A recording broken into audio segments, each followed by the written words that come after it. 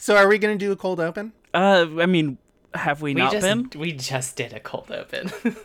Oh, okay. See, I'm in the basement and the temperature is comically lower than anywhere else in the house. So I couldn't tell it was a cold open because I was already cold. Oh, true. I gotcha. Yeah, yeah. yeah. You're gonna have that. Yeah, there was that time we did a cold open and it was Kira was in the Arctic hunting the Bigfoot. I just listened to that.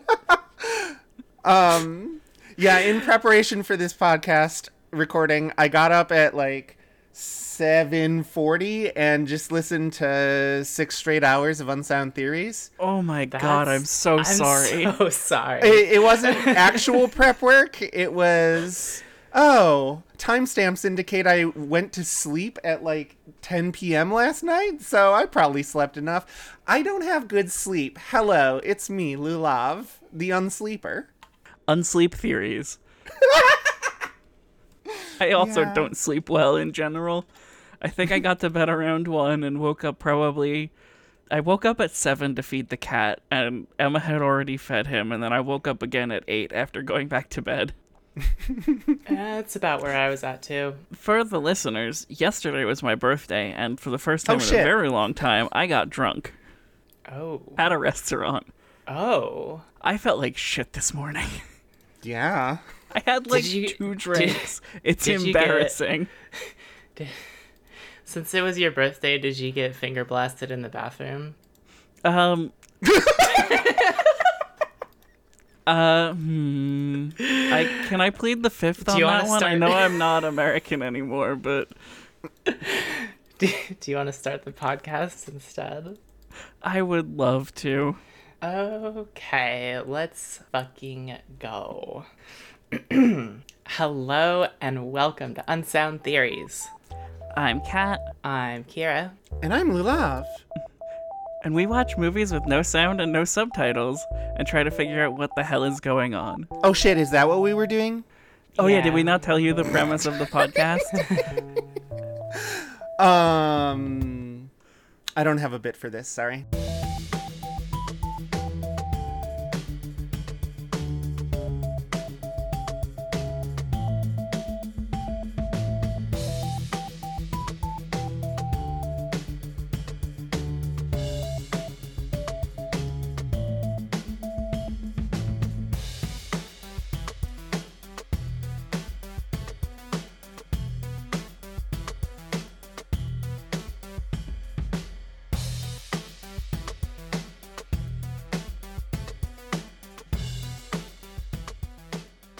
So you've listened to the podcast before, so you were aware going into this of the sort of pain and suffering involved in the prep work.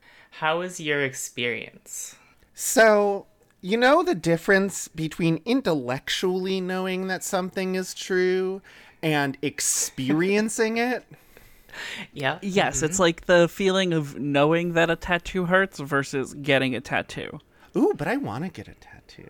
They hurts, don't right? actually hurt. Oh, good. Okay, so here's my thing. My brain has some weird wiring, and things that hurt also feel good. Right? So, depending on my comfort level with my tattoo artist and whether or not we are trying to fuck, there have been times where I've gone into like a pseudo sort of hypnotic trance while getting, or like subspace, I guess is the easiest way to describe it. If you've done impact, if you've done impact bottoming, and you know that space where you get like the right level of endorphins where you just feel good despite the fact that you're still experiencing pain, that's what getting a tattoo can be like. So, I haven't done serious impact bottoming, but I did do laser, and the technician called me a good girl, and I did have to be very careful with how I responded to that. Okay, so then you know exactly what getting a tattoo is. A laser is worse than tattooing, like, by far. Yeah. Great there's news. Yeah?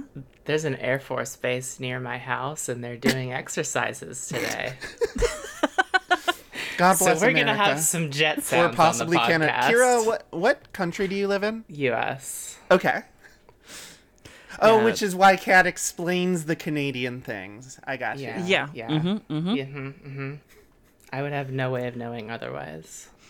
There's a lot of Canadian stuff that happens. And in fact, we watched a Canadian movie today. Oh, was it? Yeah. I couldn't I tell. know because I very excitedly recognized a Canadian working actor in one of the roles, and I was like, yeah, Canada! Yeah! Good. It's one of those things, as soon as you, like, move to Canada and start assimilating a little bit to the culture, you pick up on the fact that every Canadian gets really excited when they see a Canadian working actor in something. I should talk about what I did to myself. Yes. Yeah, what did you do? Because you mentioned having caused yourself extreme distress with the way that you listened to a bad thing. So I was thinking of, like, how do I enhance the experience of watching a Nicolas Cage movie for myself? And I thought, I maybe can tell where this is going. maybe if I listen to a different Nicolas Cage movie at the same time, that might be interesting. But then I thought, that's kind of cheating. You know, like, I'm not supposed to be listening to a movie. So how do I listen to Nicolas Cage dialogue without listening to a movie? How do you? I found Is a there, YouTube Like some video. Cage core trap. Nope. It's worse. I found a YouTube video that is a compilation of all of his voice lines in Dead by Daylight. Wait. It's 10 minutes long and I watched it on loop, which means I heard it approximately 9 times. That sounds He's about... in Dead by Daylight? Yes. He's a survivor. Oh, I thought he was a killer. I thought he was has like some... a... Okay, so here, when I Yeah. thought Nick Cage being added to Dead by Daylight, I assumed he was a killer. And, like, No. it was, like, sort of an actual cannibal Shia LaBeouf situation. No, he's just he is not a character in the game. He is just Nicolas Cage. Oh my god, what? Yeah. That's why I thought it was an actual cannibal Shia LaBeouf situation, you know? He has some truly fantastic line reads. Would you like some samples? Absolutely. I mean, sure. Do you have, like, a soundboard or something that you're gonna hit No, us with? I'm gonna reproduce them with my own human body. that is one of the ways in which sounds are produced. He has one line where he goes, "I'm Nick fucking Cage. I'm not afraid. You can't kill me. I will live forever." Ah! This has got to be an extent. No, oh my god, Nicolas Cage is one of 38 survivors currently featured in Dead by Daylight. That's his goddamn face? Whoa. I'm completely, totally, and utterly cow tit fucked. Wait. Wait, he Fucked. costs a can't normal kill me, amount. You stupid, sick, stupid serial killer. Oh I my could God. buy Nicolas Cage and play as him. Sadako, not you. Not Sadako. Oh, wait, I live with Sadako. This is fine. What? Seriously? Help me! Ow! I'm now kind of thinking once again about that Patreon idea we had, where we would, like, watch a movie and then watch the remake of that movie, like, back to back. Because I do want to sit down and do a back-to-back screening of Wicker Man versus Wicker Man. He wasn't in the second one, was he? So Wicker Man, Or the no, he- original, was from the 70s, and it Right. starred Christopher Lee as Lord Summerisle, and it was delightful. And, you know, one of my favorite movies because it's like a Christian goes to a different religious group and invades their community and proselytizes at them and then gets killed for it. And it's delightful. It's a victory for all religious minorities everywhere. You do love to see it. That's Then the so Nick much Cage cooler than movie. the version that I saw, which was the Nick Cage film. Yeah, the Nick Cage one is bad. Like, explicitly very bad. So, Fascinating. I do think a back-to-back of Wicker Man versus Wicker Man would be a lot of fun. And, like, I don't know, maybe I'll, like, rent out one of the local independent theaters and do a public screening of Wicker versus Wicker. The Wickening? Wait, we can do this. Hold on.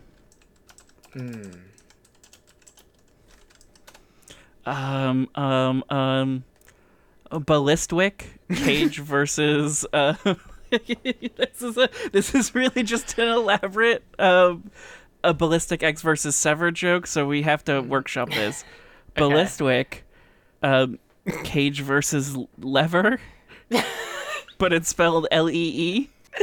Okay. So, speaking of workshops, do you mind Yeah. if I invite you into my workshop where I crafted the delightfully devilish playlist for my album sync? Yes. Please in share. fact, I would be delighted to join you in this workshop. Do we have to wear any PPE? Oh, yeah, definitely have masks. KN95 or N95, or better. But who Always has those? do. And also, insertable condoms. Okay. Like, Okay. Yeah. They're just necessary. Okay, so welcome to my workshop. Thank you for donning all PPE. Pee-pee. I saw that the movie contained Nicolas Cage, and also saw that it was going to be 1 hour, 29 minutes, and 56 seconds from the first time that a non-credits thing appears to the first time that the end credits appear. And so, Okay. I put together a playlist of 3 different songs. You may be like, wow, that's a really low number, Lulav. And boy, howdy, it sure is. I had to loop them. So I had... Oh. I had 10 copies of... Sorry, opening up iTunes. Let me stop you for a second. Uh-huh. How many of these songs do come from Homestuck? Oh, all 3 of them. Okay. Okay. So we have 2 songs off of Homestuck volumes 5 through 6. The Nick Cage song, which lasts 2 minutes and 45 seconds and is just clips from various Nicolas Cage movies with some backing music. And that's by Toby Fox. You know, Toby Radiation Fox of Undertale fame. Right, the guy who got his game delivered to the Pope. Yes. The guy who wrote We're Having a Baby and the Baby Is You. Which, oh man, I could have gotten a little bit more variety on this playlist. Anyway. What the fuck is happening? All right, Kira knows nothing about Homestuck. Yes, is a fun that's bit. what makes this so delightful. I love the Kira knows nothing about Homestuck and never will bit. Okay, I mean, so, it's not a bit. so I had 8 copies of Nick Cage song. 9 copies of How Do I Live Date Night version. Okay. Which is the iconic song from the Nicolas Cage movie Con Air, Yes. but remixed so that it's like chill. I don't know anything about music. Anyway, in addition to Nick Cage song and How Do I Live Date Night version, I had 10 copies of How Do I Live Bunny Back in the Box version. Which about halfway through, there's a guitar breakdown where a cartoon salamander plays things for you. Yep. And by guitar breakdown, I mean just vocally scatting like and so on. Yep. That sounds like Homestuck soundtrack to me. So that's what I was listening to for 5,396 seconds. so And I it have did a not question. stop except for ad breaks. Yes. So now that that song is such a part of your life, how exactly do you live without it? How do If you I get had through to one night live without it, what kind of life would that be? Right? Oh, and I need it in my arms, need it to hold. It's my world, my heart, my soul. If it ever leaves, baby, that would take away everything good in my life. Without it, there'd be no sun in my sky. There'd be no love in my life. There'd be no world left for me.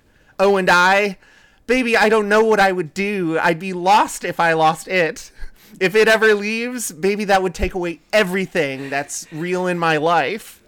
And tell me now, how do I live without it? I want you to know. How do I breathe without it if it ever goes? And how do I ever survive?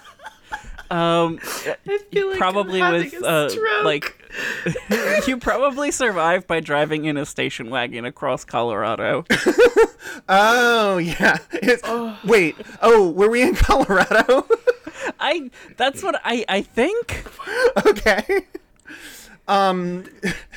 This the is only my thing is- Joker moment. Kira, I do want to be very clear that this is a real song. Like, not a song that was made for Homestuck. It's a song written by Diane Warren, originally performed by Leanne Rimes in 1997. A second version was performed by Trisha Yearwood, which was the one in Con Air. Okay. All right. Oh, and they were Yeah. simultaneously released to radio on May 23rd, 1997. That's a choice. Yeah, I don't know why you would do that. Look, Trisha Yearwood has a very strange career when you get down to it. I mean, really, if you had a year of wood, you really got to see a doctor. Yeah, it's supposed to be after more than 4 hours, right? Yeah, you've left that so long, friend. Well, she can't help it. I hear she's in love with the boy. Her 1991 debut single, which became a number one hit on the Billboard Country Singles Chart. Yep. But, like, the thing that gets me is that she's also now, like, a Food Network TV show host. Oh. As of 2012, she's got Trisha's Southern Kitchen, which is a cooking show where she makes Southern-inspired meals for her friends and family. Good for her. Interesting. Wait. Oh my the Food God. Network has some really bad shows. Wait, she dated Garth Brooks. She's married to Garth Brooks. Haven't we all? The pair made a commitment not to spend time apart 5 days away. Where does it say that? Oh, there we go. The pair married on December 10th, 2005. Really burying the lead there. But yeah, no, she's married to Garth Brooks, which is That's fun. a decision. I mean, At least it's not Lee Greenwood. It's just that when you have the choice between marrying Garth Brooks and marrying Chris Gaines, why would you not marry Chris Gaines? Which one is Chris Gaines? So Chris Gaines is a fictional persona that Garth Brooks created to make Holy a rock shit. album.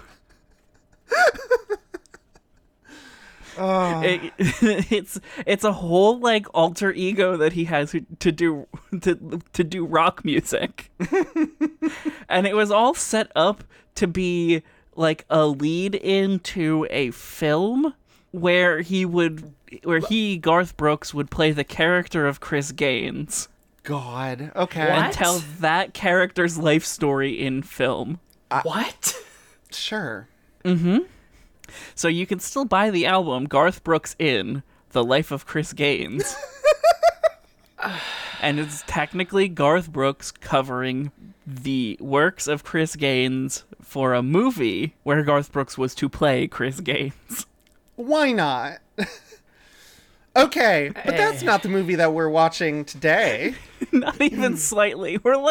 I've been recording for almost half an hour and we still haven't talked about this fucking movie.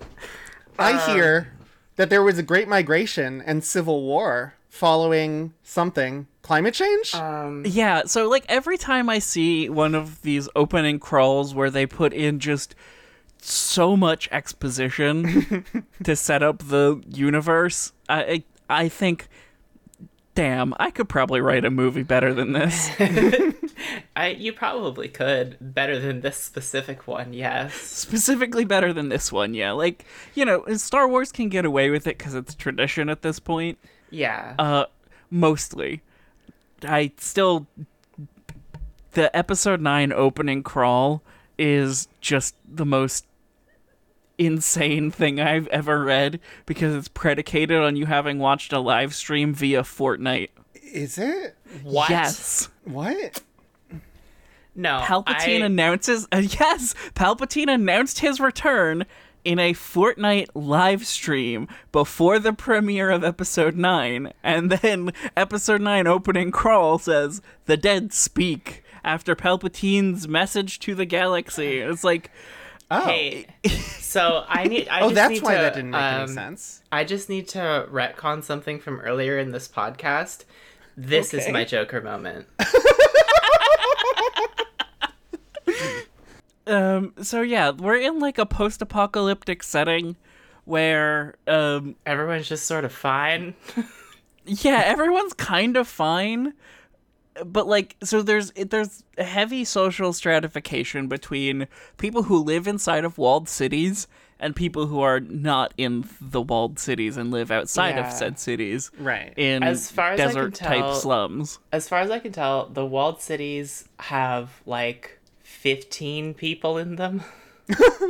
Yeah, it's odd, but like I think so though empty. yeah, because they didn't want to hire extras because True. this movie predicted COVID before COVID happened by hiring literally 0 extras.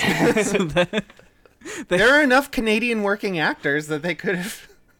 they could have filled out the cast. That like very easily they could have done that with, you know, I personally know like 4 or 5 people who would have been fine for that role. It's part of being Canadian. You just know every Canadian.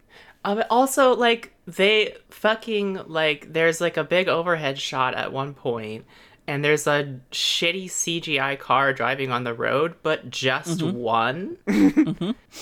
Okay, so there has been huge population collapse. Yes, Because... that's a... Yes? I was going to say, there's been huge population collapse because they regressed to 1993. Yeah. Yes. Like, outside the safe zones, it looks like everything is just like, oh, this is a house from 1993. This is a motel from 1993. Yeah, and it's not Like, as much, there's- like, post-apocalyptic as it is, like, just sort of a normal rural town. Yeah, I regret to inform you that motels just look like that. Yeah. I've Like- been to motels fairly recently, and they don't... Very few of them still have cigarette vending machines and CRTs. Okay, that's fair. That's true. Like, especially the kind of cigarette vending machine where you put the money in and then you pull a little lever and the cigarettes drop through. Maybe they have that in a non-New York hotel, but I did stay... motel, but I did stay in a New York motel, so who knows? You know, there's... If you go to Colorado... Yeah, you know, it might just be a Colorado thing. It's probably is, yeah.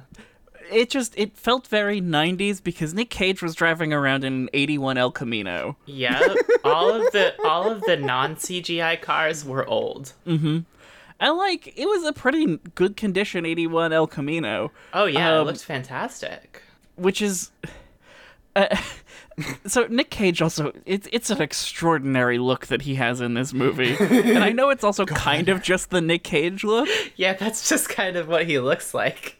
But, like, he's got a little bit of a pompadour going on. Yeah. And he's got the, like, bowling shirt and t-shirt and undershirt. So, like, wearing the 3-layer, like, and he shows up with a briefcase and pulls out a bunch of people's receipts. And I referred to him as the rockabilly accountant. Oh my god. Yeah. Yeah, Because what's more 1993 than Rockabilly Revival and an 81 El Camino? yes. No, he did have big, like, tax auditor vibes early in the movie. So, speaking yet again of, like, knowing the difference... Speaking yet again of the difference between intellectually knowing something and emotionally experiencing something...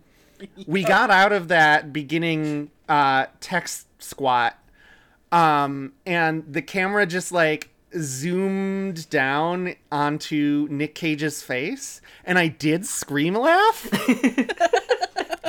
And that was the most entertained I was this entire movie. Yeah, that's kind of usually how it goes. Yeah. Yeah, that will happen.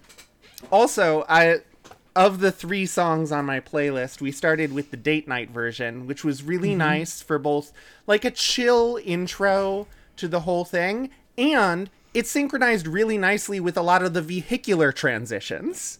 Oh, yeah, I could see that. For some reason, just like bars would start off as like the plane is flying from the right side of the screen to the left side of the screen, and you know, cars, and it was just good. So, to continue through the movie, Yes. we find out that Nick Cage is basically like an auditor with a thing called the Humanity Bureau, which is a governmental organization from within the cities that takes people from outside of the cities and brings them to a better life in New Eden, I think is what I've gathered from the various contexts and implications of this film. What I assumed was, since the cities were so fucking empty, I decided that, like, rather than this being a simple budgetary failure of the makers of the movie, this has to be in universe, and they have a massive population problem within the city, and they're trying to get people to move to the city with a huge advertising campaign, and for some reason are being extremely selective about who they allow to move there. So you thought that both of you thought that this was about immigration. So I more thought it was about, like, because not wanting to go to the, like, New Eden felt like the kind of advertising you would do for like whitewashing a labor camp, basically. Oh yeah. I like, my last note from the opening text crawl was single agency for genocide. Basically. That's basically what they said. Yeah, they are like the United States Department of Eugenics. So pretty early on in this movie, I had picked up on some clues, and I figured out, I wrote some predictions down.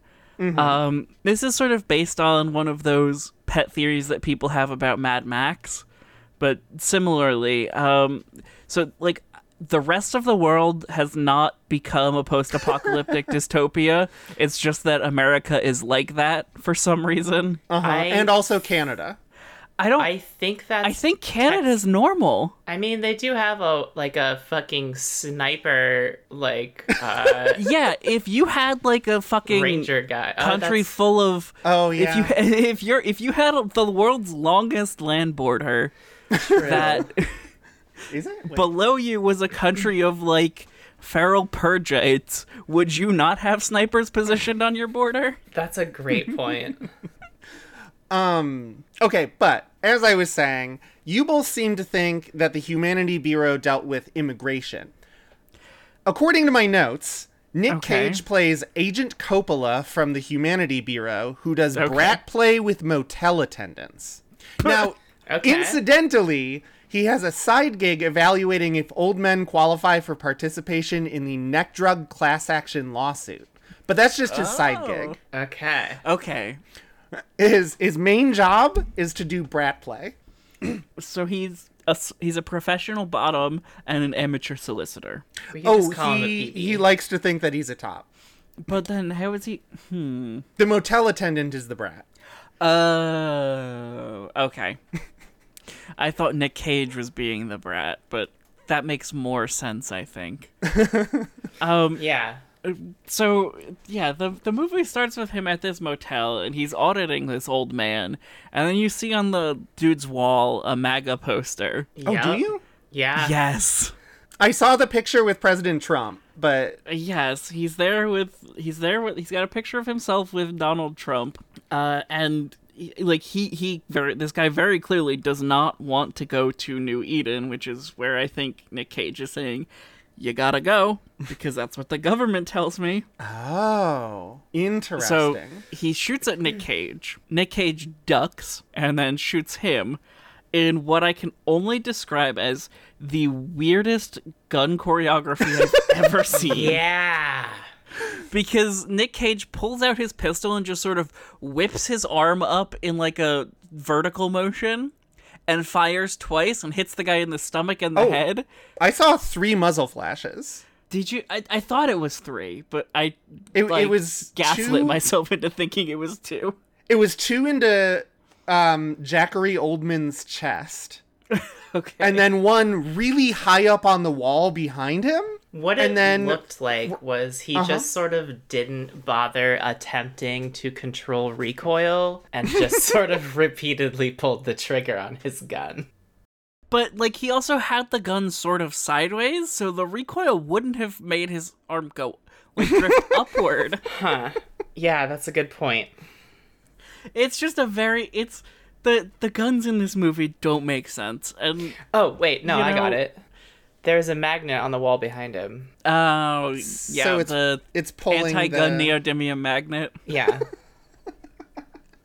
It's pulling the gun up as he fires. Yeah. It's kind of like at the corner between the wall and the ceiling behind him. So, Oh, yeah. but he knew that there were going to be neodymium magnets in the walls. So Oh, yeah, because he he's got Nick Cage. he got bullets that accommodate for that by being positively and negatively charged at the same time somehow. Anyway, the magnetic field deflects the bullet, and that's why the wild shot that he made the 3rd time ended up inside the old guy's head. Ah, yes, that makes sense. Yeah. Perfect Yeah. sense. That's about the level of logic we need for this. Oh, this movie is incredibly logically consistent. Oh, yes. For sure. So Definitely. Oh, also, you missed the part where in between him trying to shoot Nick Cage and getting shot by Nick Cage, Zachary Oldman lights up the brat from downstairs who was jealous Right. that our agent had other engagements and came to embarrass him in front of company. yes, exactly. Yeah. Now, did you get? I have a question for you both. Yeah. Are you fans of the works of one Hideo Kojima? I wouldn't say I fan, am but passingly familiar. I'm in the Metal Gear fandom. I watched Okay. my roommate in college play part of Snake Eater. Okay, because this movie has some big Death Stranding vibes. Oh. There's a strong chance that the guy with the eye patch who gets his eye shot out by a BB gun later in the movie, eye patch man, might just be named Die Hardman. That's yeah, I can see that. My Oh, is favorite it? part of that scene, by the way, was that he initially just sort of taped some bread to his eye. Taped a piece of bread to his eye to staunch the bleeding. Yes, that's Holy shit, that was bread? Yep. yes. I thought he was a weird cyborg who I don't know. Okay, the bread was staunching the bleeding. Gotcha. So, we should continue with the, because Nick Cage goes to collect another person to send them to New Eden, and it's a woman and her son, and Yeah. I have a quibble here. Okay. These people are supposed to be impoverished and outside of the city, surviving by scavenging because all manufacturing in the United States has ceased because of the climate disaster. That's one of the things from the opening crawl. Why this kid have perfectly new, fresh, uncreased Timbs? I He think has Also, why was he wearing his shoes inside like a fucking animal? okay. That's just an America thing, I can think. explain this. No, it's not. I can explain this. They were excited to potentially be chosen to move to New Eden, and they were trying to put on a good show for the guy coming to investigate them. So they had to wear the nice shoes and the nice outfit. Put on your pristine Tims. Yeah. You gotta keep those around just in case. Okay, before we go any further, I want to standardize a couple of names. Okay. So, is Nick Cage just playing Nick Cage? Always, Yes. yes. Okay, cool. So we'll continue with that name for sure. 5667291, the old guy. I called him Jackery Oldman. He's dead, so I guess he doesn't matter that much. But what did you all have a name for him? No, I just referred to him as MAGA Pete. I was Yeah, there you go. I was so far in like a fucking cosmic Nick Cage dimension by this point in the movie. I didn't name anybody. Okay. Number 3, the guy who gets a little bit Genghis Khan. He doesn't Oh my want you to get it God. on with nobody else but him. That's why Mike he Snow, looks so aka Die familiar. Hardman. Holy shit. I was trying to figure out who he Wait, looked is like. that Mika Snow? Or was that just an Almost actor assuredly in a Mika not. Snow movie? Okay, cool. You mean yeah. So I No, called the him actor Agent is Genghis Khan. He is. Now, I do want to be clear. I'm on the Wikipedia page, not reading the summary. He is a singer, but he's the lead vocalist of the Canadian rock band Headstones. Alright. Sure. Does that make him a Canadian working actor? He's on Yellowstone. He's on Mayor of Kingstown, which is apparently a Paramount Plus show. He was in Flashpoint. Yeah, I think that makes him a Canadian working actor. Woo! Yeah. We got one, gals. Yeah. Emma was like, "Who's this? Hugh Dillon?" Like, Oh. so Emma has woken up and did immediately recognize who I was talking about. Yeah. Amazing. Incredible. Give Emma a high five for me. Lulov is sending a high five over to you. Oh, hi. Truly incredible. Welcome to the episode. Emma says, "Welcome to the episode." Thank you. Lulov Does a says, little "Thank you." curtsy. I'm legally required to know a certain portion of Canadian actors and be able to recognize them on a dime. Emma says they're legally required to know a certain portion of Canadian actors and be able to recognize them on a dime. So I want you to know it's not just me. It is actually a legal requirement for residency in Canada. Okay, good to know. That fully tracks, yeah. So yes, what are we calling Hugh Dillon? In my mind, he was Dr. Evil. Okay. Okay. Just sort of I'm good with that. visually, he was Dr. Cool. Evil. Like, Um at like high level, this movie is fundamentally a road trip adventure movie. it is. Yeah. National Lampoon's The Humanity Bureau. Exactly. And he is like, I think that probably the reason he's following them is like they left one of their socks at home and he wants to give them their sock. Okay. Right. Okay. When we say them, we're talking about the other 2 participants in the road trip. So let's start with the lady who looks like an off-brand Linda Cardellini from certain angles. Did y'all have a name for her? I know Kira doesn't because she was zoning, but This would be the mom. the mom, yeah. Oh, that's your name? Okay. I mean, like, yeah, the characters didn't really need a name. I would like to propose Londa Carbelloni. I mean, there's gonna... I'm gonna have trouble remembering that one. Here, I will send it over Discord. Okay. Are you familiar with Linda Cardellini? Yes. Okay, cool. So that for me made the child Lil Tommy Carbelloni. We'll call him. Tommy Carbelloni. Yeah. Tommy I think I worked with a Carbelloni. guy with that name. My. That's not true, but, like, that is a very New Jersey name. My particularly damaged brain, hearing the name Tommy Carbelloni, I want us to call him TBCB. TBCB. All right. Okay. Good I can live with nickname. TBCB. 24 hours to go. He wants to be sedated. Good Ramones reference. Okay, so Londa is making carrot water. Yeah, Yeah. she's boiling some carrots to make Yeah. carrot tea. And is sharing her limited food with Yeah. Nick Cage? Which is actually, like, remarkably kind of her, and I think is supposed to set her up as a hero. Huh. Kind of. It's a Okay. very... I don't know. I mean, like, so they're I both set up to be very sympathetic characters. Like, the kid Yeah. is trying to rescue a baby bird and nearly dies because of it. Yeah, there's a lot of very interesting stuff. I did note that the kid has a crokinole board in his room, and no is American kid has a crokinole board. A what? Crokinole. That sounds like a medication you're gonna have to explain further. No, it's a game. You get these wooden discs on a round board with some pegs in it, and you have to flick the discs into the middle of the board for certain amounts of points, including if you slot it into a little divot in the middle. It's a very Canadian So game. it's Pog Hole? It's crokinole.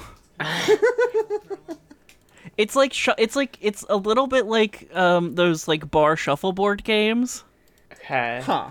but in an octagon shape. Would you say it's like baby's first I curling? like a little bit curling-esque, yes, Okay. but like it's less babies first, and it's more adults' warm version of curling where you can get even more drunk. Okay. All right. Yeah. The essence of every Canadian sport is how drunk you can get while doing it. Yeah, that makes sense. And like you can get some really gorgeous crokinole boards. Loading Ready Run specifically has one that was like custom made for them with like a really gorgeous inlay of a griffin and a serpent fighting each other. Oh, that sounds like a beaut. It really is. Fucking rad.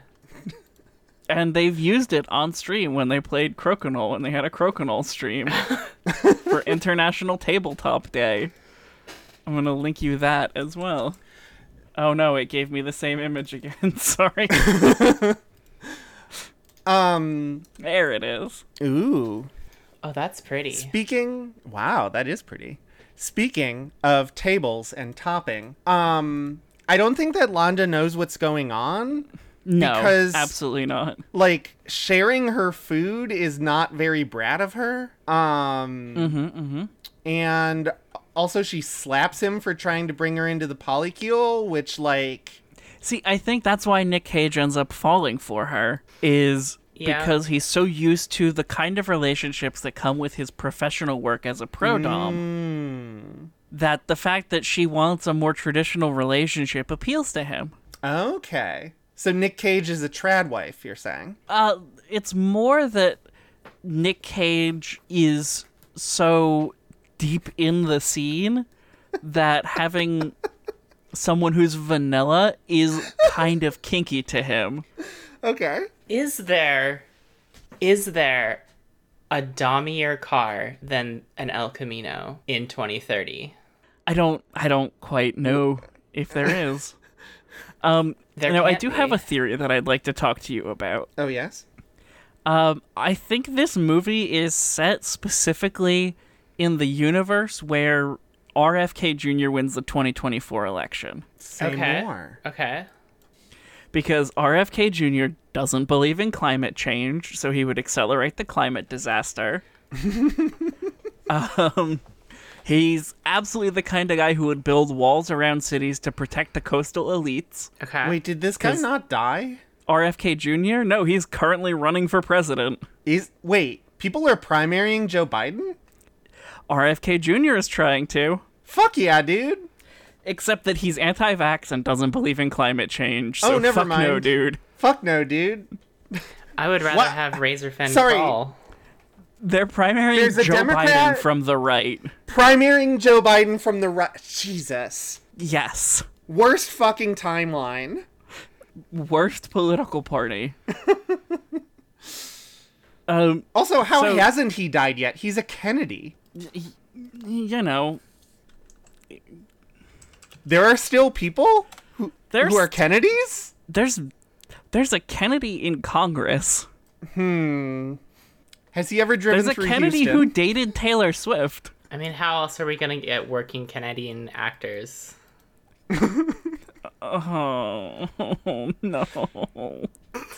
I hate that. I hate that so much. I just want to share that when I Googled Robert F. Kennedy Jr., the Google summary from the Wikipedia page says, notable work, Crimes Against Nature. Which is apparently a Fantastic. book that he wrote, but That's such a... Jesus. Yeah, anti-vax advocacy and conspiracy theories on public health is one of the main subsections of the RFK Jr. Wikipedia page. Wonderful. You'd fit right in the review section of this.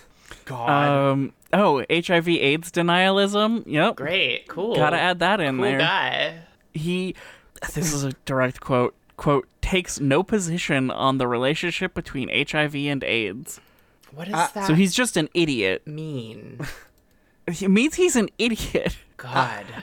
So Okay. yeah, this is the RFK Jr. universe. Also, questions that you like to see in the auto-populated people also ask section. What did RFK do in the Navy? Crimes against nature, perhaps? Okay, so okay, we're still so early in this movie because all of this that we've described so far takes place within the first half hour. Yeah. It sure does. Oh, don't forget that after Tommy Carbelloni TBCB almost dies, they fix him through concussive maintenance. Yes, that's true. I'm not sure that's how humans work, but Sometimes it is. You know, like occasionally you just gotta bonk. Yeah, you smack a kid in his back and he's fine. Yeah. That's how EMTs do it. Yeah. Yeah.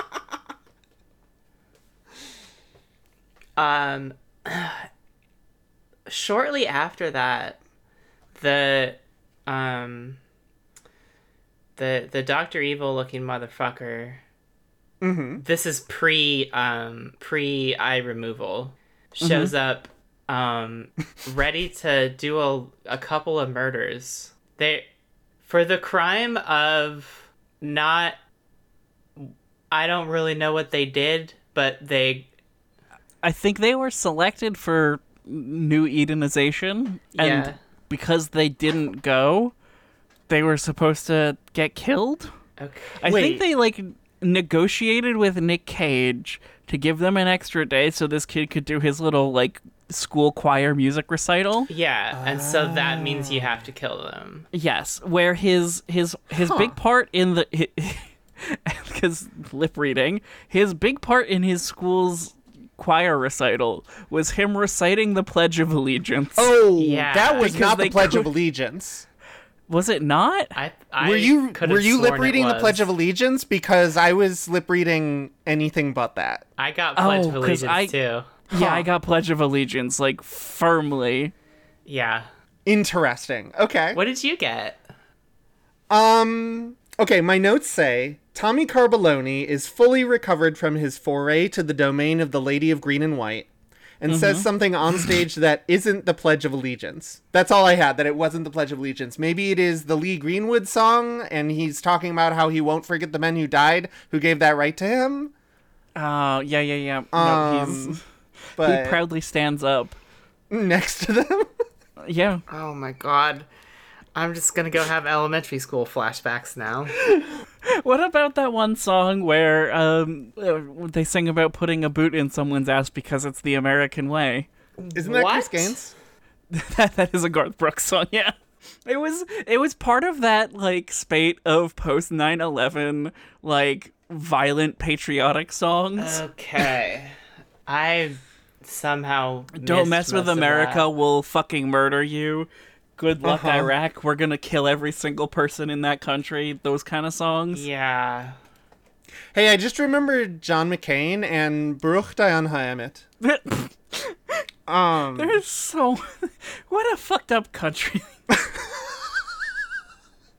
Like, Welcome to hell. that's the thing about this whole setting, is that so much of this is plausible for the United States. Yeah. There are That too is- many people, but otherwise.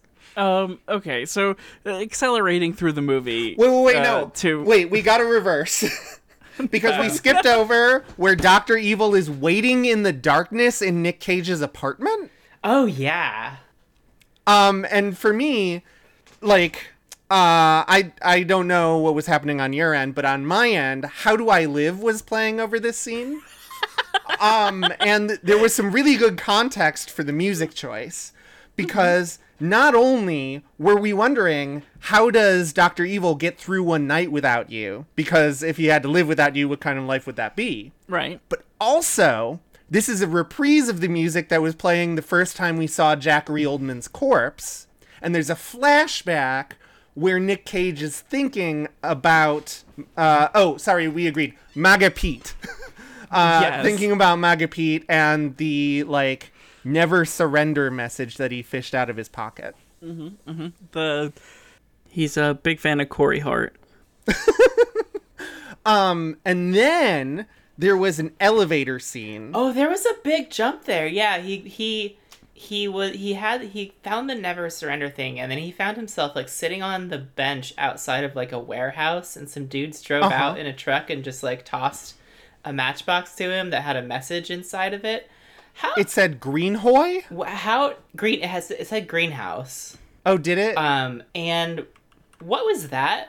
I think how did- there was supposed to be a bit of a spy element to it. Yeah, where it's he like, was like obviously- getting an intel drop about like maybe the true nature of New Eden. Like it seemed like this was his like he's seen through the evil regime a little bit. He started the cracks are starting to form in his ideology, and the resistance is contacting him. Yeah, I think though that he's specifically contacting the resistance Yes. because Oh. he shows that piece of paper to the guy that says never surrender.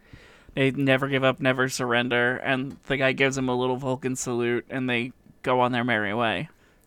But how So- did they know to send him there? Because he was just sitting outside the warehouse. You know the saying, who will guard the guards? Yep. Well, the Humanity Bureau is out here doming all of the brats. But who's going to dom them? It's Jeff Greenhoy, the guy the guy who Nick Cage was pointed to. This is a Right. tryout. But Nick Cage isn't told anything about this because the Humanity Bureau is very secretive, and so is the Humanity Bureau. Right? And so he goes there for this tryout, but they both think that they're supposed to be the Dom. Okay. Ah. And that's why there was no making out, despite this being an elevator scene, which Grey's Anatomy has primed me to expect sexual tension from. There was just not sexual tension here. There really wasn't. So yeah, he uncovers this conspiracy that there is an organization that doms the doms. This resistance organization, presumably, like the who doms the doms, yes, they are so trusting. They really are. Just like They're really bad, or like a it's cop them shows badly up organized. and is like, "I want to join," and they're just And like, they're "Sure, "Here, man. Take this secret information." Here's the location of our leader." Like, it's very like, oh, here you go, Imperial pilot. We'll give you the Death Star plans to take to the rebels. It's very dumb. Okay, so Nick Cage, I guess, decides to flee with this woman and this child. There's a gunfight with Die Hardman, Super Eye Patch Wolf, whatever we want to call him. Yeah. Die Hardman just doesn't want Nick Cage to get it on with nobody else but him. Exactly. Yeah. And they get on the road, and through all of these road sequences, we find out that they're headed towards a place called Jackfish Lake, Canada. because of a little postcard, because that's where Nick Cage used to go when he was a child before climate disaster. Yeah. Yes. Yeah, there's lots of Now, flashback scenes of him fishing with his dad. And feet. So specifically, I would like to let you guys know, I did Google Jackfish Lake. Ooh. Is it There real? are 18 different Jackfish Lakes between Ontario and Manitoba. Okay. And Maybe this was intentional so that when they were like chasing after them and find the postcard saying Jackfish Lake, they don't know which one to head them off at. yeah, that's true. It's a decoy. Are they going to Saskatoon? Are they going to Regina? Oh, gotta go to Like, where are Regina. they going? You know, do they truly want to experience Regina? But yeah, there's an assload of Jackfish Lakes. Aaron suggested that Jackfish Lake might be the baseball stadium in Welland where the Welland Jackfish play, which is referred to as the pond. So is And it might just be that the Jackfish got to be a bigger baseball team by 2030. Oh yeah, that makes sense. Yeah, They've upgraded from the pond to the lake. they're the only baseball team I've heard about recently. Yeah. They're a very fun baseball team to watch, especially because they're amateur baseball. I won't bore you guys with me talking about baseball. If I ever do have a baseball podcast, I'll do it with Erin, and we'll call it like Jocking Off with My Girlfriend again or something. Which was the name of one of the episodes of our wrestling podcast. Perfect. It was a very fun episode. We talked about hockey. Do you ever do have I ever? a grandnephew who's the pitcher for the Loons? No, in fact, I don't. Oh, okay. You're not the older couple that was at the Jackfish game. Correct. So as they're driving, they have to get rid of the El Camino because the El Camino is bugged, Yeah. I guess. Yeah. There's like a tracking Oh. thing. But they're still being tracked even though they switch cars. Yeah, there. Here's an interesting thing. They drive for like all day for multiple days, and Dr. Evil is just sort of back and forth between them and the city like the whole time. I wonder if he's got like a helicopter or something Yeah. that makes it easier for him. And in that case, Private like, jet. why? Like, what is he doing? What He's is he has doing? people trailing them in a car so that he doesn't lose them. Mm-hmm. I don't understand why they don't just use a drone. Yeah. They could have just droned Yeah, the they fucking they thing. have a It's fucking America. drone. Yeah, they do. There's literally a Nick whole Cage just scene. stares at it. Maybe they ran out It's- of like it's- guns for it. It's incomprehensible. It's America. We would never run out of guns for drones. True. But they apparently ran out of parts for cars because they're all using cars from the 90s. Yep. Okay, so they meet this weird anarchist gang of mountain people. Love them. Big, yes. big No, what's- hook energy. Some serious A Lost little Boy bit, action. a little bit, yeah. You got the leader who we'll call Rufio.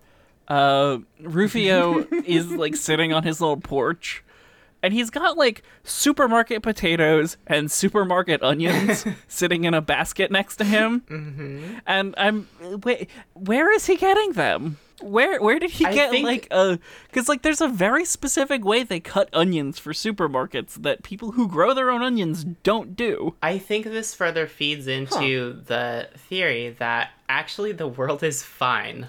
It's just that the U.S. decides to be fucking weird. Yeah. Oh, Because there's so also another there scene where they were- go through like a radiation warning area and they get their Geiger counter working and there's just nothing. There were 2 points before they meet Rufio that I just want to zoom in on real quick. Yeah. One is we get confirmation that Londa has in fact joined the Polycule at one point. Because the music chose this point to repeat boner while we watch her facial expressions. I hardly know her. You know, the music that everybody was listening to. Yeah. I And think the it's- second one, At this point, Nick Cage was screaming about being on a meat hook. That's how you know she's in the polycule. It's called pegging, Kira. Look it up. So the second scene that I wanted to point out was they pull over for a pit stop, and Nick Cage adorns Lil Tommy with a trophy of Lil Tommy's attempted murder of Dr. Evil. He's placed Dr. Evil's missing eye in a Lucky Muppet's foot. Okay, yep. The Lucky Muppet's foot. I am trying as hard as I can to make this fit into the larger Unsound Theories verse. So Lucky that's fair. Muppet's foot. That's very fair. Which Muppet, though? I think it might have been... Flapjaw, the world's shittiest Muppet. See, I think it was actually Sweetums. Oh, okay. It was one of Sweetums' toes.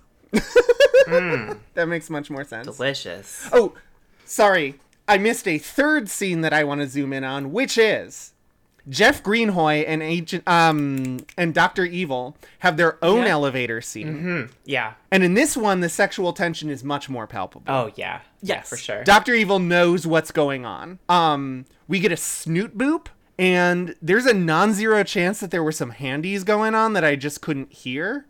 Because for some reason, this movie came without sound. Yeah, they chose not to make the movie with sound, which, Yeah. is always a weird... It's weird how often movies have been doing that. Yeah. 'Cause, like, Yeah, geez. I don't know. It feels like There was that one silent movie that they did a while ago called The Artist, with like John Goodman and a dog in it, and then everyone was like, what if we all made silent movies? yeah, and we keep accidentally picking them to do on this podcast. Yeah, too. it's weird. Yeah, I don't know how that keeps happening. Okay, so now we can go back to Rufio bogarting the pipe.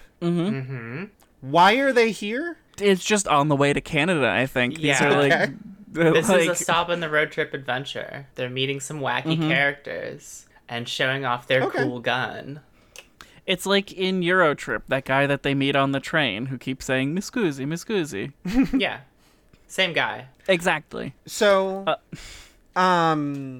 did you happen to know what kind of gun Tommy was waving around in front of the kids to look cool? Nope. A gun, the kind that shoots bullets Yeah. fast. Based on my limited knowledge of guns, which comes entirely from PlayerUnknown's Battlegrounds, I assumed it was an M416, but I could go back and look at it. I don't particularly care to. I think a lot of them were sci-fi guns. Like, Yeah. I think more. Here's my gun stance. More movies need to use the P90. the favorite of Canadian working actors everywhere. Isn't that Exactly. like exercise program? No, that's P90X. Oh, The P90 is the gun that, did you ever watch, this is a real deep cut anime, but there was the Sword Art Online spin-off called God. Gun Gale Alternative about a trans girl who, like, not literally, but, like, effectively is about a tall girl who got made fun of in real life for being tall. So she played a short girl who wore, like, all pink and used a P90 because it was a cute gun. oh my god. In this fucking PUBG ass, like, MMO where if you die in the game, you die in real life. Wait, hold on. So I watched the second season of Sword Art Online, regrettably. They didn't die in real life in that one. No. Why are they dying in real life now? And why are they in Gun Gale? Because I don't know. They needed to do another Sword Art Online where the stakes are actually important. Okay. Okay, here is the very adorable pink P90. Oh my god. She does at multiple times refer to it as Peachan. Oh my god. So does that mean it's a crossover with Ranma? Okay. I mean, it might be. But yeah, I know the P90 prior to PUBG from Stargate SG-1 and Stargate Atlantis, where that was the only gun that the United States Air Force used? Question mark? I think they were the Air Force in... Emma, did you watch Stargate? Okay. I'm pretty sure it was the Air Force. Emma was just very resigned and saying, no. So, yeah, let's finish up this movie, please. Yeah, that's Yes, a please. really Okay. good idea. Okay. So so- they get to the nuclear power plant and discover actually there wasn't a nuclear disaster because their Geiger counter doesn't show anything. I want to know what the fuck a goddamn nuclear power plant is doing in the middle of the mountains in Montana. I assume this is part of RFK Jr.'s energy plan. But, like, Wait, but- nuclear plants need a lot of water. In between, oh, that's true. In between when they drove into the radiation area and when they put together their Geiger counter, Tommy Carbelloni got a nosebleed? Yeah, I think that was like, oh my god, radiation poisoning setting in. Like a scare, but then it actually wasn't. He just got a nosebleed because It's a fake out.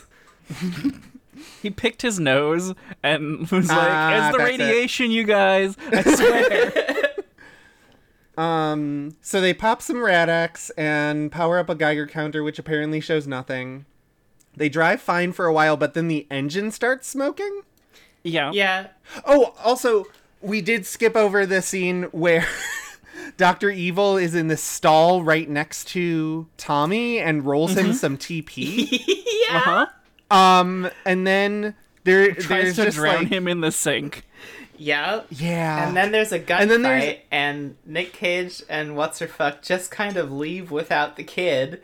And then the kid crawls under the floor and escapes, and they pick him up after almost hitting him with their car. And like at Yep. no point in this can the federal agents aim. No. No, because they all went to the Nick Cage. Everyone went to the Nick Cage School of Gunplay, where you just lift your arm up in a wild motion and hope that a bullet hits someone. This is... Yeah. I mean, it's like a fascist government, so they're stormtroopers, they can't shoot shit. How did Dr. Evil fumble this one so bad? Oh, that's a great question. He just sort of let the kid here's crawl the- away. Right? Yeah, so the correct answer is that he wasn't trying his hardest because he was extremely into Nick Cage and really just wanted to get down with Nick Cage. But, like, these people were kind of in the way, but he knew it would ruin his chances if he killed them. True. So he had to figure out another way. Yeah. And that's why there was that long chase. And then, after the end of the long chase, we have the culmination of the story where they cross the border into Canada illegally. Uh-huh. Where in my notes I say, hello, bonjour, welcome to Canada, you're violating our sovereign territory, eh? Oh, yeah, well, that's a crime there, bud. You're gonna have to look out for those. And then they get sniped by Davis from Corner Gas. But not before Dr. Evil kills Nick Cage and what's her name? Londa. Londa. Yeah, he just sort of kills both of them and then lets the kid run away again. Yeah.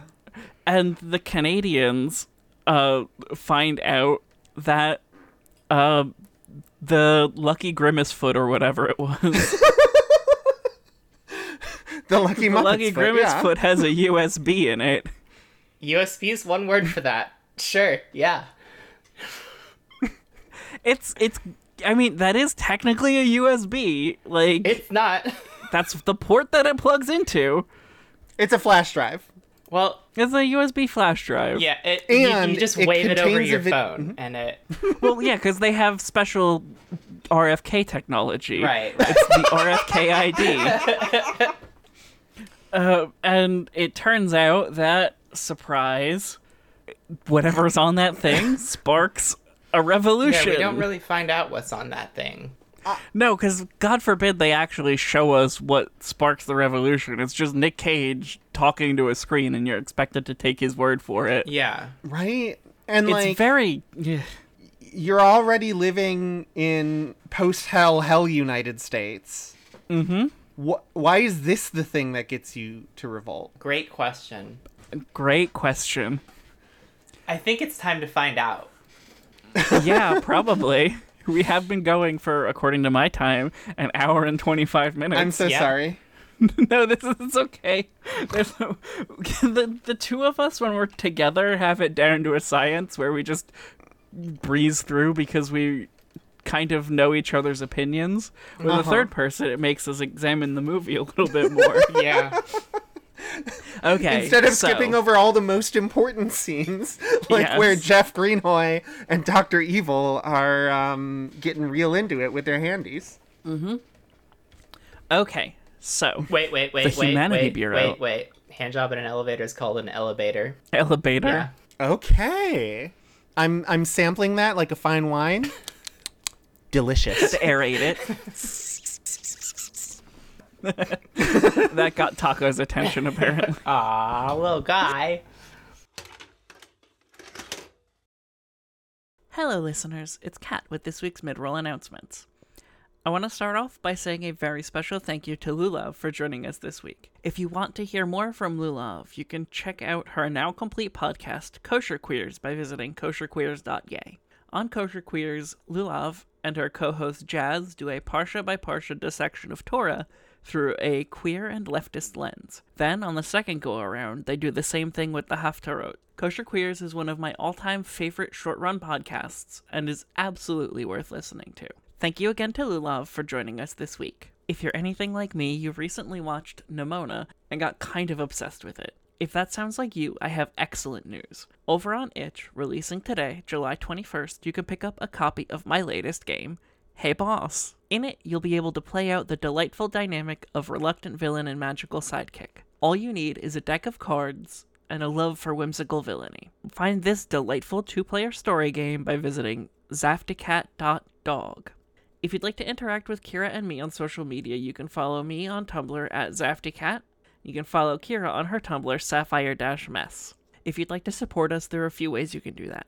First, you can tell someone about the show. We thrive on word of mouth, and our goofy brand of weird is the perfect thing to recommend to your friends, your polycule, your found family, your biological family, or a group of lost boys living in the mountains who give you a Geiger counter. You could also be our favorite people in the world and leave a review for the show on the podcatcher of your choice. We're fans of Good Pods for their really neat shareability features, but whatever you prefer works for us. If you do leave a review, let us know via tweet or Tumblr message and you'll get a shout out on the show. Thirdly, we'd be so grateful if you were to support us on Patreon.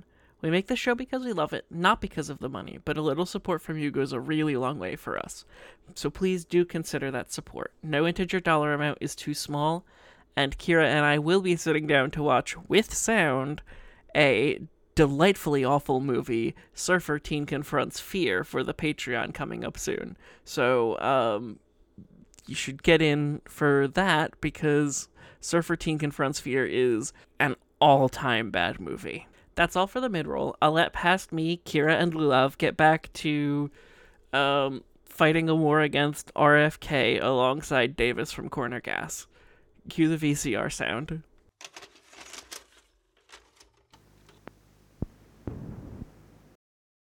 Okay, so The Humanity Bureau is a 2018 Canadian science fiction thriller directed by Rob W. King and written by Dave Schultz. The film stars Nicolas Cage, Sarah Lind, Hugh Dillon, and Jacob Davies. The film was released on April 6, 2018 by Mind's Eye Entertainment. In the future, war, climate, and political agendas have robbed America of its resources. An agency called the Humanity Bureau ensures citizens are efficient. Inefficient citizens are deported to a city called New Eden. Noah Cross is an agent of the Humanity Bureau who manages the deportation of Chester Hills, a former governor of Colorado who now lives in misery. When asked why he wishes to stay in squalor rather than be relocated to New Eden, he says he knows the truth. He fires a gun at Cross and the hotel manager. Cross kills him in self-defense. What a way to undersell that stupid gunplay moment. So you weren't you hit the mark when you talked about that being like ads for concentration camps. It's Yeah. I thought that New Eden was where people got to go if they were good. That's what it's sold as. This is where they...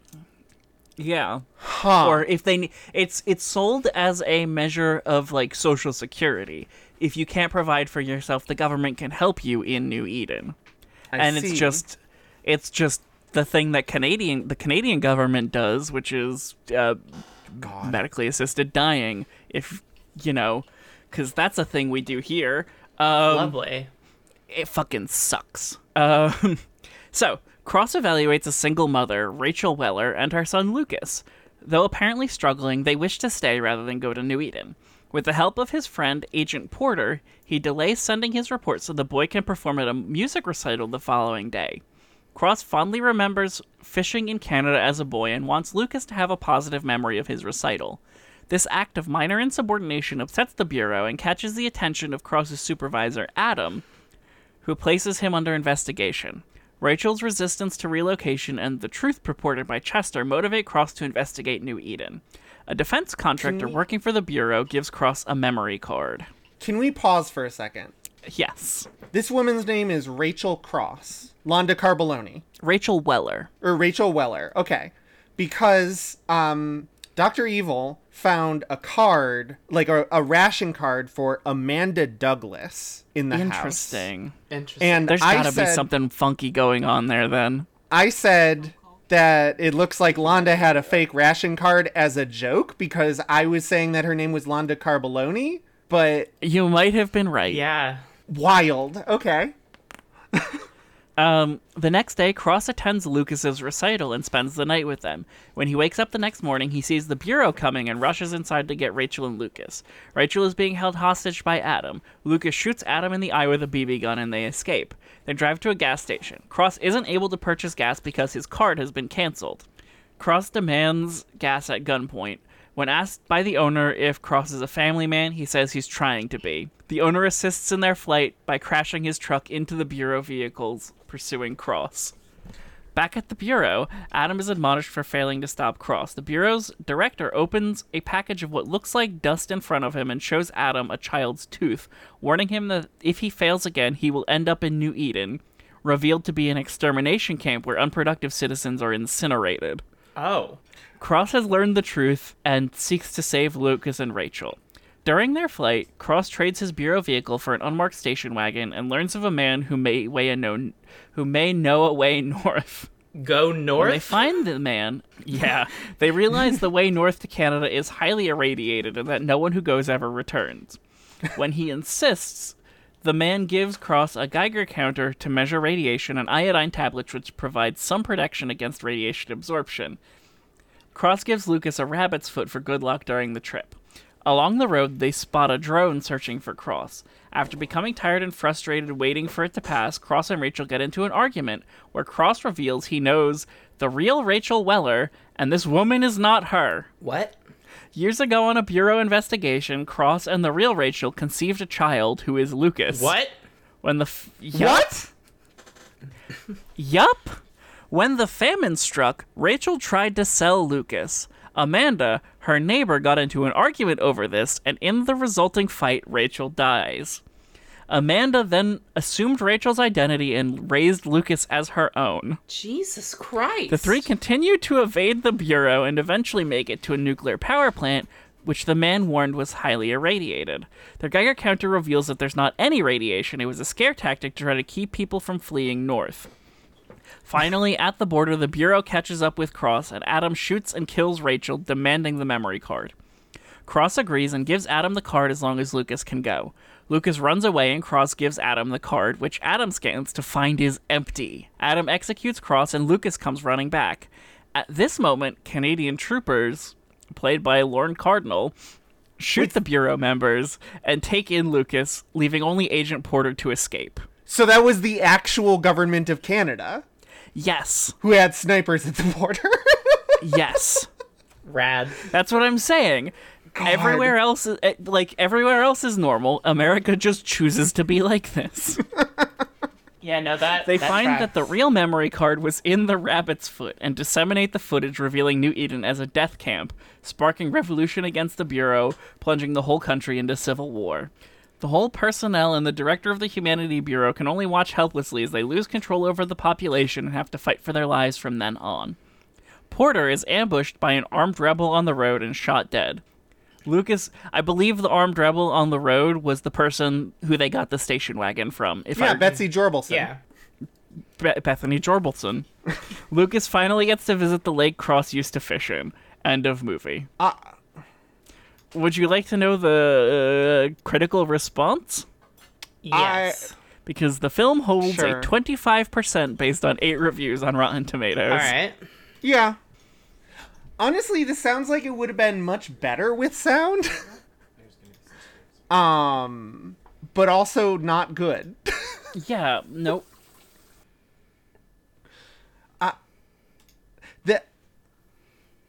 Huh. Yeah. So, wait, so Tommy Carbelloni actually did go to the lake? That was him Yeah, jumping into the TBCB water? gets to the lake. That's like the end of the movie. Yeah. I thought that was like a moment of death sort of flashback because we had like a close up on Nick Cage's shot up head, and then it like panned over to the postcard and then continued panning, and I thought it was like at the moment you die your life flashes before your eyes, and so the flashbacks he's been having are happening, and it's young Master Coppola or So there's a young very, Nick very, Cage. very strong chance that Wikipedia is just wrong. No, Okay. it's definitely As we found out from the most recent episode, sometimes these are written fairly amateurishly. It's definitely the kid at the lake. Okay. Okay. For sure. That is also the point at which How Do I Live Bunny Back in the Box version had Michael Guy Bowman exhort Casey the Salamander to bring us there, take it back, which really fits with the whole like flashback theory. Yeah. Okay. Kira, can you get us the reviews so we can get out of here, please? Daniel Steele gives it 1 star and titles the review "Sad." Correct. Correct. It reads, "It seems like there is a new genre of movies emerging called Where Actors Go to Die. The story progression is so full of holes. This was just hard to watch. Was this a film student project? I don't want to be mean if it was. Good job, students. You're on the right track. Just need to iron out a few wrinkles, but don't give up." Wow, that's brutal. That's so brutal. Jared gives it 1 star and titles the review "Worst movie ever, totally unrealistic story plot and very cheesy acting." And the review reads, this is some interesting information for us, "I can't believe how terrible this movie was. Why was the memory card a car audio fuse? Really? Can't afford more than $1 for something more realistic, say a thumb drive?" Okay, Car that's audio fair. fuse. I, you get a car freak in your reviews saying something about cars, and yeah, you just kind of assume they're right. I mean, what reason would this car person have to lie to us about it being an audio fuse? None. JL gives it 1 star and titles the review "What will feel like 10 hours of your life." Yeah. This felt like 35 years of my life. I am writing this review under my wife's name as I am too embarrassed to admit I watched this heap of steaming poo. If I was caught... Poor wife, I know, right? People are gonna think she watched this movie. If I was caught in a burning building and the key to the exit was in a VHS case of this movie, I would begin basting myself with honey marinade because I wouldn't want to get near this god-awful movie.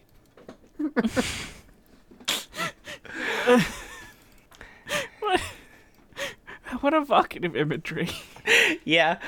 M. Smith, presumably Matt, says, gives it 3 stars and titles the review "I liked it."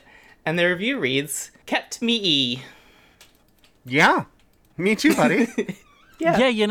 I did take my E while I was Same. watching this movie. Same. So, Oh, this actually distracted me from changing my patches. I only did that today. but so you literally kept your E. It was just out. Okay. What other reviews do we have? I don't want I have labor these. 3 more plus 1 optional. Yep. Hit us. Okay. Aaron Spelling gives it 3 stars and titles the review, "Which seems like a plot hole." And the review reads, "The movie is dark and depressing, and there were El Caminos and Pontiac station wagons for some reason I didn't understand. But there was the invention of GPS and computers to tell you how much gas is in the tank, and obviously this is science fiction. Does science fiction mean dark, dreary, and depressing? Also, it seems if you have a family, you can take care of your own family, so why would they be sent to Eden? Which seems like a plot hole. The movie is about fishing or not fishing, lack of water and lies, and escaping from the government and old cars and guns." There's a lot of nitpicks for this movie, but particularly what about them was unproductive? Like, they had food. Yeah. They were part of a school play. They had... They're- Yeah, they seem to just be living normal lives. Maybe they were scheduled for demolition because of RFK wanting to build a new missile silo or Maybe, something. yeah. Also, like, the United States doesn't need any excuses to spin up a genocide apparatus. Yeah. That's true. That's true.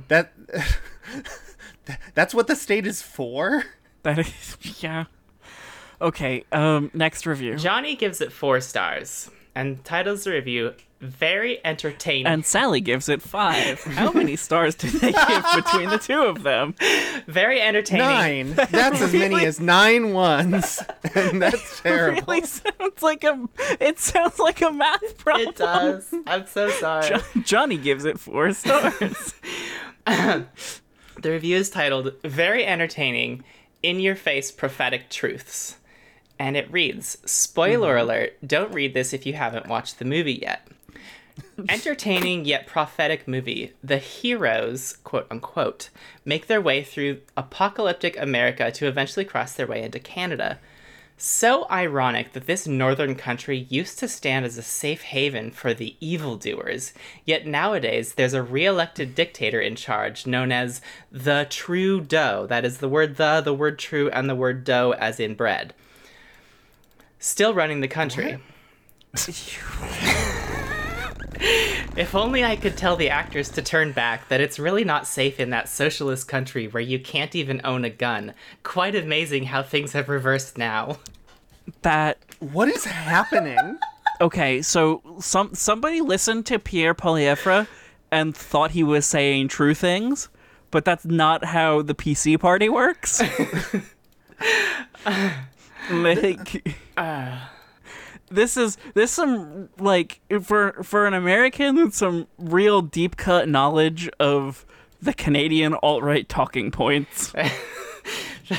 Wonderful. You're probably gonna complain about the carbon tax next. Probably. Wait, who are the evildoers?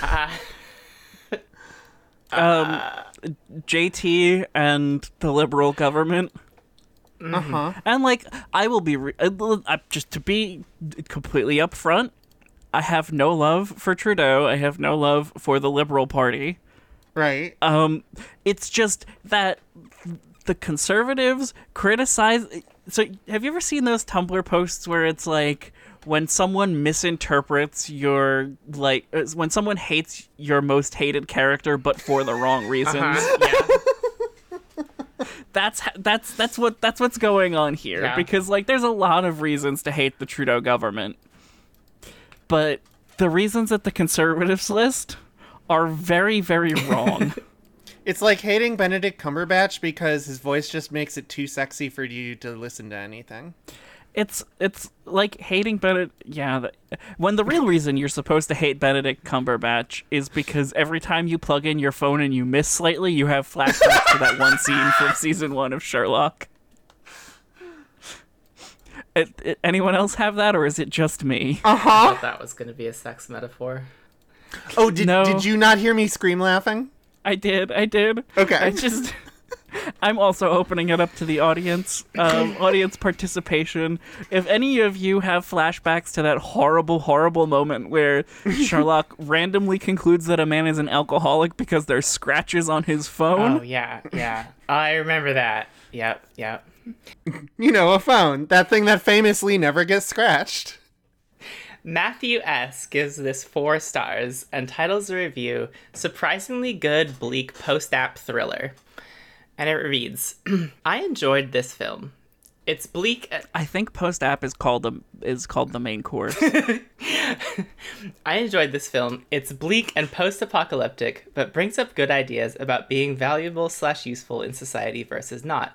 It also explores ideas of epistemology and how a certain part of the world is understood to be uninhabited and radioactive, but people have to take it on faith rather than experience.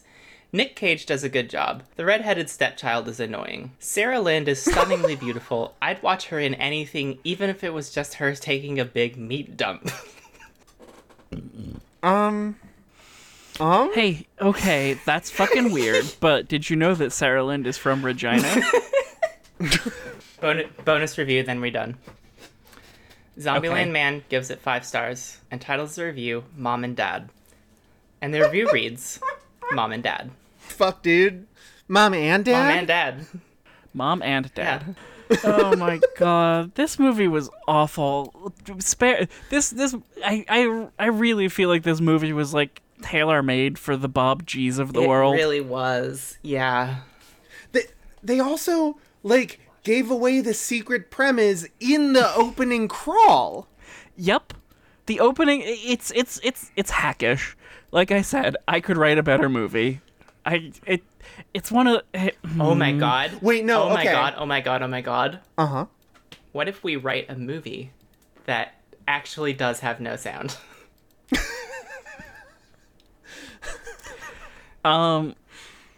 They've done experimental movies like that one that stars Jim from The Office. No, It's a but- horror movie where you can't make any That noise. movie has sound. Yeah, it had sound, it just didn't have dialogue, which makes it a terrible movie for us to watch on Unsound Theories. Yeah. What if we made a movie with dialogue and then we just didn't record any of the Exactly, sound? yeah. Oh, and then, if you really wanted the audience to know what the people were saying, you could flash, like, cards that had the dialogue on them in between. Nah. That's too much work. No, they have to figure it out. And you might have, like, a player piano going, in the theater where it's screening, so that people have something to listen to. No, that said, I do think we should cast Sarah Lind in this movie.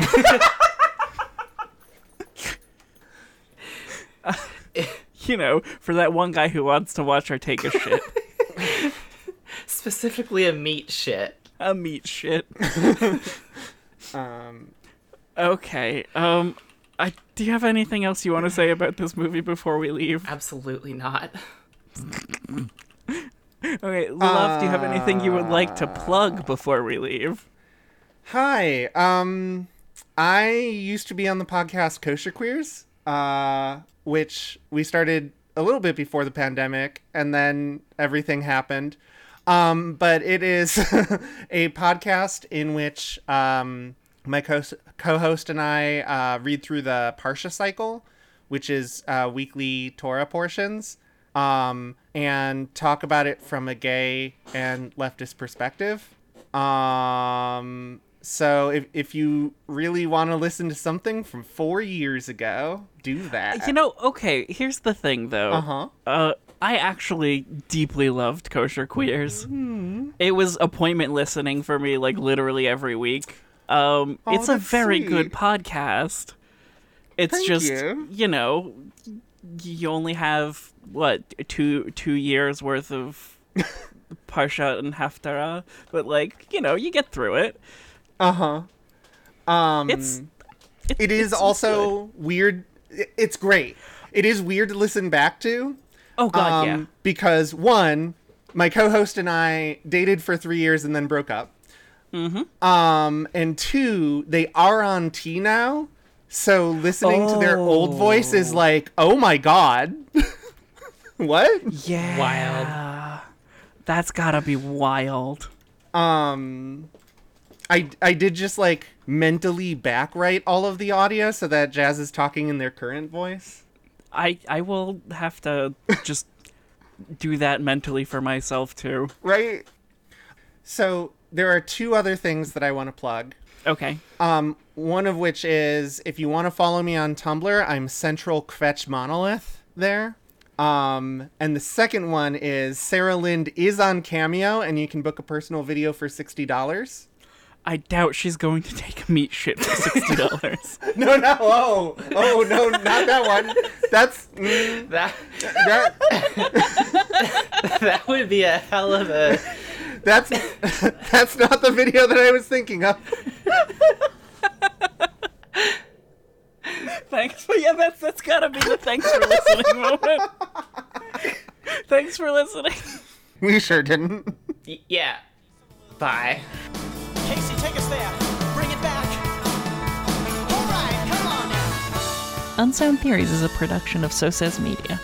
You can follow us on Twitter at Unsound Theories, or follow Kat and Kira at ZaftyKat, ZAFTIKAT, and at Sapphire_Mess, respectively. The best way to support the work we do is to tell a friend and leave a 5-star review on Apple Podcasts or Good Pods. If you'd like to support our work monetarily to help us keep the lights on, you can do so by going to patreon.com/SoSaysMedia. There you'll gain access to behind-the-scenes content, Patreon-exclusive episodes, and so much more. The music used in this episode is Dance on All the Cell Phones by Chris Postel. You can find this and Chris's other work at soundslikeanearful.com. Until next time, stay wizard.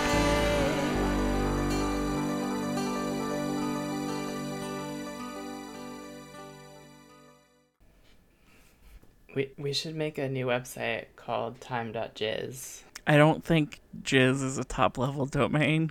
Oh. Well, then we need to lobby to make it one. I mean, if they're willing to make .zip into a top-level domain, I feel like they're willing to do anything, and we probably could get... Wait, no, I've got it. It's time.is, like spelled out, .gay, or time.jizz.gay. Could do that. Perfect. I'm still upset that the porn domain is .xxx instead of .com.